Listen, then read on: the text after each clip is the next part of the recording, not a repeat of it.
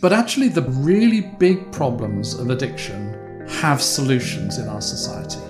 The issue is those solutions are not being implemented. We have very good evidence how we could massively reduce tobacco smoking prevalence in the United States. It's not about one thing, it's about building a comprehensive policy that adds things together, a bit like treating HIV. It's not just one drug, it's a cocktail of things. So the evidence on this is really strong.